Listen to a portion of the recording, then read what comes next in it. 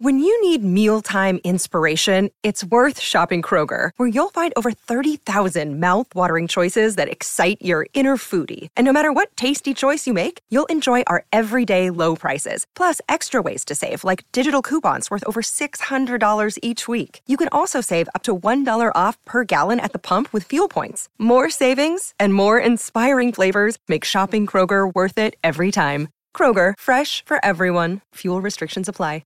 It is Thursday, January 18th, 2024. This is another edition of Football Today. You know that dude, Bobby Skinner from the Talking Giants world. I am Chris Rose. Producer Mikey is along for the ride as well. We're going to get you all set for divisional weekend. But first, that news out of Dallas, Texas. Hey, Mike McCarthy's going to get another shot at it. Jerry Jones announced it via social media that he is returning for yet another season. Is this A, shocking, and B, are you okay with the move? It's not shocking. We talked about it on Monday where it's like you felt like you had to do it, but Jerry Jones has gotten kind of soft with this in his older age. After they missed the playoffs in 2019, it took him a 7-day deliberation to fire Jason Garrett after, actually much lesser performances than, what Mike McCarthy's put together. So it's not surprising in that. And on paper, it does make sense, right? Like he's won 12 games the last 3 years. They have the number 1 offense in the NFL, number 5 defense. The issue is like this team, we need to start judging the Cowboys on playoff performances and versus winning teams alone. And they come up short every single time. And you say, well, why does a team that's that talented do that? And you look at the head coach and you look at the quarterback who's shown up small in both those moments. But you can't just get rid of Dak. You can get rid of McCarthy. So am I shocked? No, I'm not. I sit here and think, and I need your help here. A lot of people are saying, well, Jerry's ego is the one that's taking over here. He would rather have somebody that he can control than somebody a la Bill Belichick or Jim Harbaugh, whom we're not even sure if he picked up the phone and even said hello to either of those two people. Do you think that that's the reason Jerry doesn't want to change, or do you think he just doesn't like change in general? I think he's becoming more friendly with like the day-to-day, like with the coaches and stuff. I think it is smart to like not overreact and right, but I feel like, Greg Olsen said it on the broadcast of, there's going to be overreactions to this, and it's like any other situation, it would make sense to not overreact. But I feel like with the Cowboys, it's time to you can't just look at numbers and stuff. You kind of have to play this the way you do. And I actually think like Jerry Jones is the GM, has kind of handed things over to his son, to Will McClay, and they've done a great job of team building, but it's just their head coach and then their quarterback, who's a really good quarterback, a top 10 quarterback in the NFL, coming off his best season, have come up short year after year. And if you look at the first halves of their last 3 playoff losses, they've had 20 points, because I don't want to count all the garbage points that they had versus Green Bay. 10 sacks allowed in those games. 2 of those were losses to wild card teams with quarterbacks of Jimmy Garoppolo and Jordan Love. Jordan Love's obviously been playing really well. It's hard for me to get on board with bringing McCarthy back. Okay, let me play this side of it for you. And here's the reason. I think that because we've never had a coaching free agent market like the one we've got today with Belichick, Pete Carroll, Jim Harbaugh, and Mike Vrabel all available. I mean, that's never going to happen again, where you've got 4 high-quality dudes that could just be yours if you figure out a price and responsibilities. Andy Reid, in his first 5 playoff games in Kansas City, what do you think his record was? I don't know. Well, it's only 5. 0-5, 1-4. 1-4 is correct. And that included losses at Indianapolis after they were up by several touchdowns. It also included in that group a home loss to Marcus Mariota and the Tennessee Titans. Not exactly, world beaters there that we're talking about. They stuck with him. Now, I know Andy Reid, we're talking about Andy Reid and Mike McCarthy. However, the difference is Mike McCarthy had won a Super Bowl. He has won a Super Bowl by this point. Andy Reid had not. Andy Reid had been to 1 Super Bowl as coach of the Philadelphia Eagles, and I know that he's one of the greatest minds ever, and nobody would ever put them in the same class. But my point is that I suppose Kansas City could have said, "Hey, you know what, Andy? You're doing a great job here in the regular season, but we need some sort of boost here when we get to the playoffs. Something isn't quite right." They could have played that card, Sure, and then they got the best quarterback in the NFL, after that, right? So right? are the Cowboys going to do that, right? But we also I view Dak in much higher regard than I ever did Alex Smith at the same time as well. So Totally. like again, I think a lot of this is on Dak's plate, right? I'm not putting this all on Mike McCarthy, but I like they turned into a CeeDee Lamb show this year. And the Packers knew it, and they just closed in their coverages on CeeDee Lamb. And then, Dak's throwing two interceptions in the first half, not getting to his other reads. And then obviously Jake Ferguson had a bunch of yards and three touchdowns, but that was when the game was already over. Um, like, do you like? So if all right, let me ask you this: do you think Mike McCarthy with that Chiefs team before Patrick Mahomes there is like doing the things that they did? Because I don't think so. Like, I mean, McCarthy probably shouldn't have even gotten this job in the first place. He went on this PR I tour that was right, total malarkey. Uh, right, he talked about how he learned so much about the game. Basically, it right. was just some coaches getting together once a week, having a good old time. Told Jerry Jones he watched every single Cowboys game on film, I did and then not. his first press conference was like, "No, actually, I didn't do that. You got to do what you got to do to get a job." Like, I'm not sitting here saying McCarthy's some awful head coach, but the expectations have to be not just higher for the Cowboys, but much higher. Like to have one playoff win in these 4 years versus a team that was under 500 is not acceptable results. I don't care how good you are in the regular season. And they don't beat winning teams in the regular season either, right? We finally Yeah. kind of gave them their flowers when they beat the Eagles, but we look back at it now like, oh my gosh, the Eagles just suck. They lost to literally every single team on their schedule the rest of the way. Every single team. The only team they won was against the Giants, who they lost to 2 weeks later. I'm with you. Listen, I wouldn't have hired him in the first place. I'm just throwing it out there about the whole Andy Reid playoff situation until the world's greatest quarterback dropped into his lap. So there you go. Let's move on to the games this weekend. Packers, they dispensed of the Dallas Cowboys last weekend. What is the biggest key to pulling off an even bigger upset against top-seeded San Francisco on Saturday? I mean, you just got to throw disguised looks at Purdy and just bait him into interceptions. It it's going to be an uphill battle versus the Packers. I mean, they're severely overwhelmed with talent. Uh, they're a bottom five rushing defense versus, the best rushing team in the NFL. They could, it's not the Cowboys where you can close in on CeeDee Lamb, the Brock Purdy and the 49ers. If you close out one thing, they're going to hit Kittle or Ayuk or Debo or whoever, Christian McCaffrey. If they pull this out, man, they're going to have to, this is going to have to be a barn burner, or they're going to have to bait Purdy into like two or three interceptions, which is a lot easier said than done. Yeah, I don't feel that it's going to happen. I know a lot of people are like, hey, look out. Green Bay's hot. Jordan Love, 21 touchdowns, one pick in the last 9 games. All that's, playing with house money. They're young. They have nothing to lose. Well, that's not true. They do. They could lose a game, and we don't know where they're going to be next year. Like, maybe that division is great.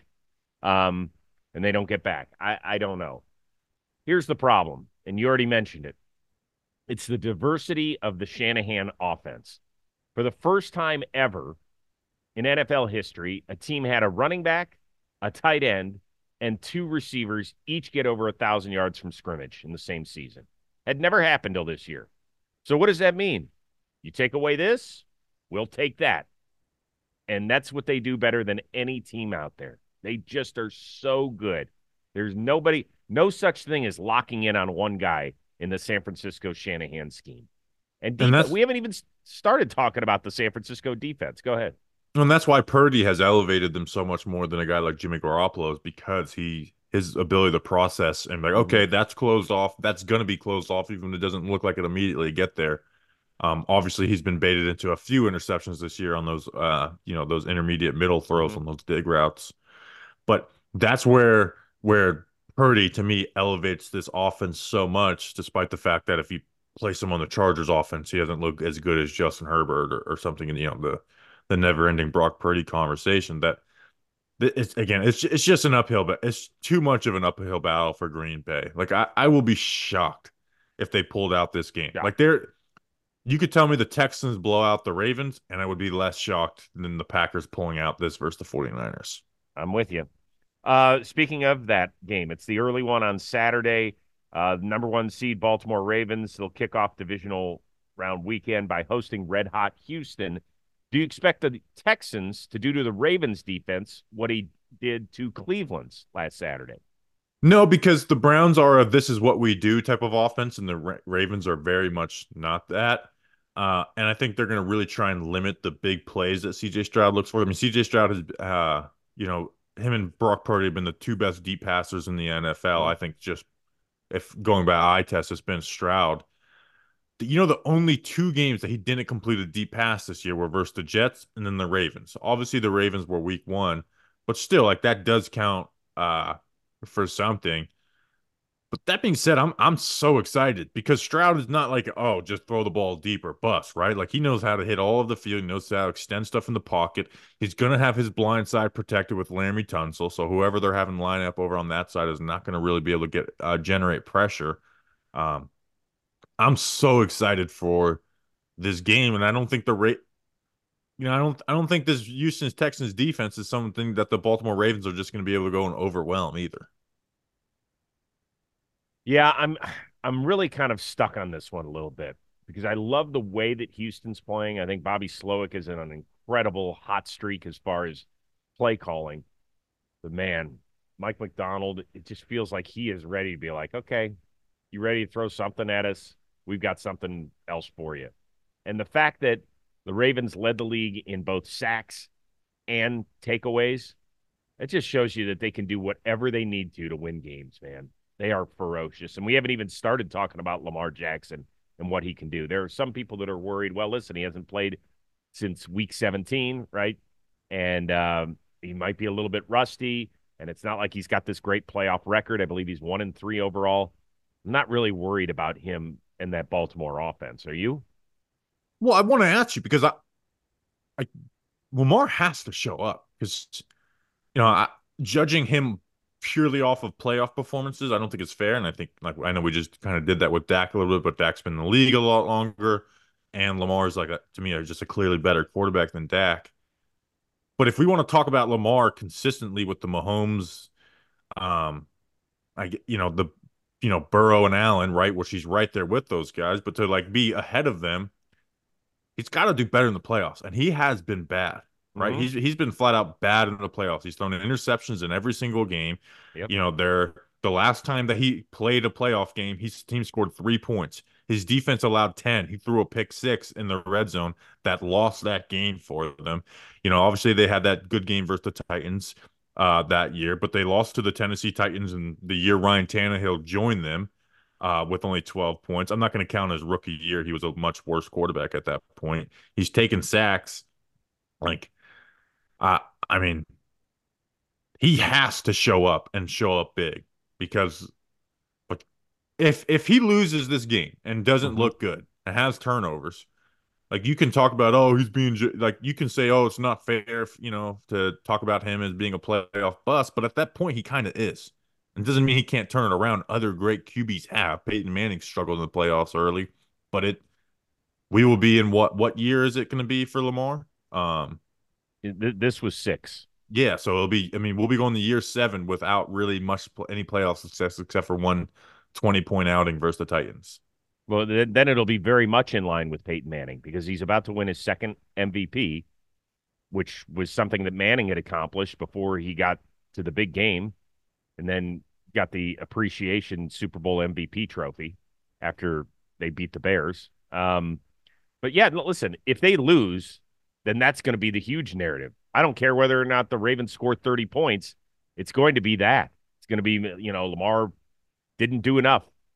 Yeah, My I mean, if God, they by the score, way, if they score 30 and look good offensively, I'm not going to be like, oh, so he doesn't show up no, in the playoffs. But if he looks like he has in every playoff game except for the one game versus the Titans, then it is. yeah, yeah. I mean, listen, that's a narrative that'll be out there. I don't think that it happens this weekend. Now we could get to championship Sunday against either the Bills or the Chiefs, and then we're really talking. That could be super, super interesting. It's the NFL playoffs. Teams are entering the home stretch and glory is in sight. We've teamed up with DraftKings, an official partner of the NFL. And right now, they have an offer you don't want to miss. All new customers will get $200 in bonus bets instantly when they place their first $5 wager on anything. So download the DraftKings app now and use promo code football today. Wondering what you can use your $200 in bonus bets on? Combine multiple bets together from the same game for a shot at an even bigger payout. If sports betting is not yet available in your state, not to worry. You can still join in on all the fun with DraftKings Daily Fantasy Sports. Mike, well, who's your pick for the Super Bowl? I think I gotta go with the 49ers. Hmm. What's I your think pick? we're getting I think we're getting a San Fran Kansas City rematch from 2019 Ooh. season. My Browns are out. Download the DraftKings Sports app now. New customers use promo code football today. Bet just $5 on any wager and get a $200 in bonus bets instantly. That's promo code football today only at DraftKings Sportsbook. You'll be glad you did. Speaking of the other game, first time ever, Patrick Mahomes has to play a road playoff game as the Chiefs will visit Buffalo. How big of a deal is that? I think it's just a big deal because Patrick Mahomes is so damn good, and that's such a great stat. I mean, they've had the best record in the AFC 4 out of the 5 years he's been the QB. Not the one seed every year, but the best record. And then the one year that they didn't have was the Ravens 14-2. Well, what did they do that year? They won the fucking Super Bowl. Um, so I think it's a big deal in that. I don't view it as like, oh, they're going to Buffalo. They are there. That's a massive disadvantage. I trust this team on the road. Um, again, if their wide receivers don't screw them, I like the Chiefs. I really do. I think they've been good. I don't think even though the Bills have went on a winning streak since they fired Ken Dorsey, I don't think their offense has been better without him. I like the Chiefs in this game. Oh boy. So the Bills have played very well at home, right? They have lost one game, and that was that Monday nighter against Denver, where they turned it over on the first play and they couldn't stop turning it over. And it ended up being Ken Dorsey's final game as the play caller in Buffalo. It feels like since then they've kind of hit their stride a little bit. There have been some games where they haven't played great, but they have won, I believe it's now 6 in a row, Yeah, including some last week's tight games play. versus the Chargers and Patriots Yeah. in there, but they've Yep. won. Yep. They have won. They have won. The thing I worry about with Buffalo is their number of defensive injuries, right? I mean, they lost some huge, huge names, obviously, in the beginning of the year with Milano and Tre'Davious White. And then last week, there were a bunch of guys that limped off the field. Bernard, Spector, Benford, who's played great this year in the secondary. They did not have Rasul Douglas, who I saw was back at practice this week. That was good for him. Taylor Rapp, who's coming off of an injured calf. We know that those are tricky. So they're going to be without a ton of playmakers possibly on the defensive side of the football against that demon who throws the ball. I know those dudes have had a hard time catching it, but at some point you think that'll stop. And I think Mahomes has been pretty damn like he was really good last week versus the Dolphins, right? Great. But like, yeah, like that was a top five coldest game in NFL history. The only guys who had better games than him last week were Jordan Love, CJ Stroud, and Matthew Stafford. In my opinion. And these teams have both played the Bills or the Dolphins in the last 2 weeks. The Chiefs handled them. The Bills, they won. It wasn't like a struggle, but it was a Was game at though. the end. You know, um, but you kind of felt good about the Bills in that game throughout. Uh, I I like this Chiefs. I think they have the better quarterback, and then they have the better defense. Mm-hmm. Um, and I went and looked at some Joe Brady, Ken Dorsey splits. They're averaging over 10 points per game more with Ken Dorsey. Now, I know opponent matters in that, but Right. they haven't had these offensive performances. Now, they've ran the ball a lot more. Cook has 5 more carries per game, which is the difference of like 6 and 32nd in carries per game this year. But his efficiencies went down. He went from 5.1 yards per carry to 4.3, which is a huge difference. Big drop. Um, so if they can, like, I like what they're doing, right? They're understanding, hey, it's a little less efficient. We're not getting as many, yards per carry, but we are being a more balanced offense and we're controlling the ball a little more. But you got to have some big plays in the run game and that run game to really, really work versus this Chiefs defense for them to put up 28 to 31 points, which I think is what it's going to take to win it. All right, so you'll take the Chiefs. I'll take the Bills. We'll meet on Monday. Um, you said it earlier this week on our show that Baker Mayfield is great when he has that chip on his shoulder, and it sounds like maybe he's got it again as the Bucs head to Detroit this weekend. C.J. Gardner-Johnson, who is a guy who just he should constantly wear a mouth guard because that guy can just not stop talking. Brevard Former County's Eagle. Finest. Is he? Oh, yeah. Yeah, I have friends Okay. who went to school with him and stuff. Did he talk a lot back then? Mm-hmm. They're like, yep, Yep. he's kind of an asshole. We saw him Okay. at training camp, and he was like, I was shocked that they didn't fight because he was just every single play was hitting people and talking shit. Well, he was recently talking about a game, and then he brought up the Tampa Bay Buccaneers wide receiver core. And he said that group could be great if you gave them a good quarterback. Now, Mayfield was asked about it in his press conference on Wednesday, totally downplayed it. He said, listen, that guy's a good player. He goes, yeah, I get it. But will that be enough, meaning the chip on Baker's shoulder to lift Tampa to a road win? Baker also pointed out that he mentioned Russell Gage and Yes. was like, yeah, Russell Gage He's got to study more film, right? Because we haven't had Russell Gage all season. The game versus the Lions this year was their worst scoring day for the Bucs this year. And I went and looked at it. Baker threw the ball deep 27% of the time, and they just weren't able to hit on that type of stuff. And Mike Evans had, 4 catches on 10 targets. If they can turn that into 7 catches on 10 targets and 95 yards or 115 yards and a touchdown, I think they'll have a chance, right? Because, you know, the like the Lions like to play man coverage. They're not really great at it. And you have Mike Evans who can take advantage of that, right? Who can have this takeover game. So I think this game's going to be tighter. I think it's going to be a lot closer of a game than it was, earlier in the season. On top of that, Detroit really feels like an easy choice here for a lot of people, right? The Bucs had to struggle all the way to week 18 and win 9-0 at Carolina just to solidify itself a playoff position. And then they took care of the Eagles, which is great, but everybody's like, well, the Eagles suck. So what does that mean anyway? Whereas a lot of people were like, okay, Detroit, first home playoff game in 30 years. They win that. We see the groundswell of emotion, the whole bit. But not only that, they also beat one of the hottest teams in the NFL in the Rams. So a lot of people are going, check, like Detroit's checking all these boxes. They're coming in, and they're the team that's supposed to win this weekend. And when was the last time we could say that about Detroit, where it was definitive? There were a lot of people picking the Rams last week, a lot. And now everybody's like, oh, okay. And I think that is the perfect scenario for Baker and this team. Perfect. I would not be shocked if on Sunday night or Sunday afternoon or whatever time that game's going to end, that the Bucs are walking into the NFC title game. Yeah, it's damn. You just said the Bucs going into the NFC title game. Like, oh my God, that's a real possibility. I think this game will be a lot tighter, but I do have more faith in the Lions. I think Amon-Ra St. Brown's going to go off this week. He had 12 catches, 120 yards, and a touchdown in his last matchup. He was huge last week on third down. And like the blitzing and pass rush is what makes the Bucs so deadly on defense, and the Lions have one of the best offensive lines in football.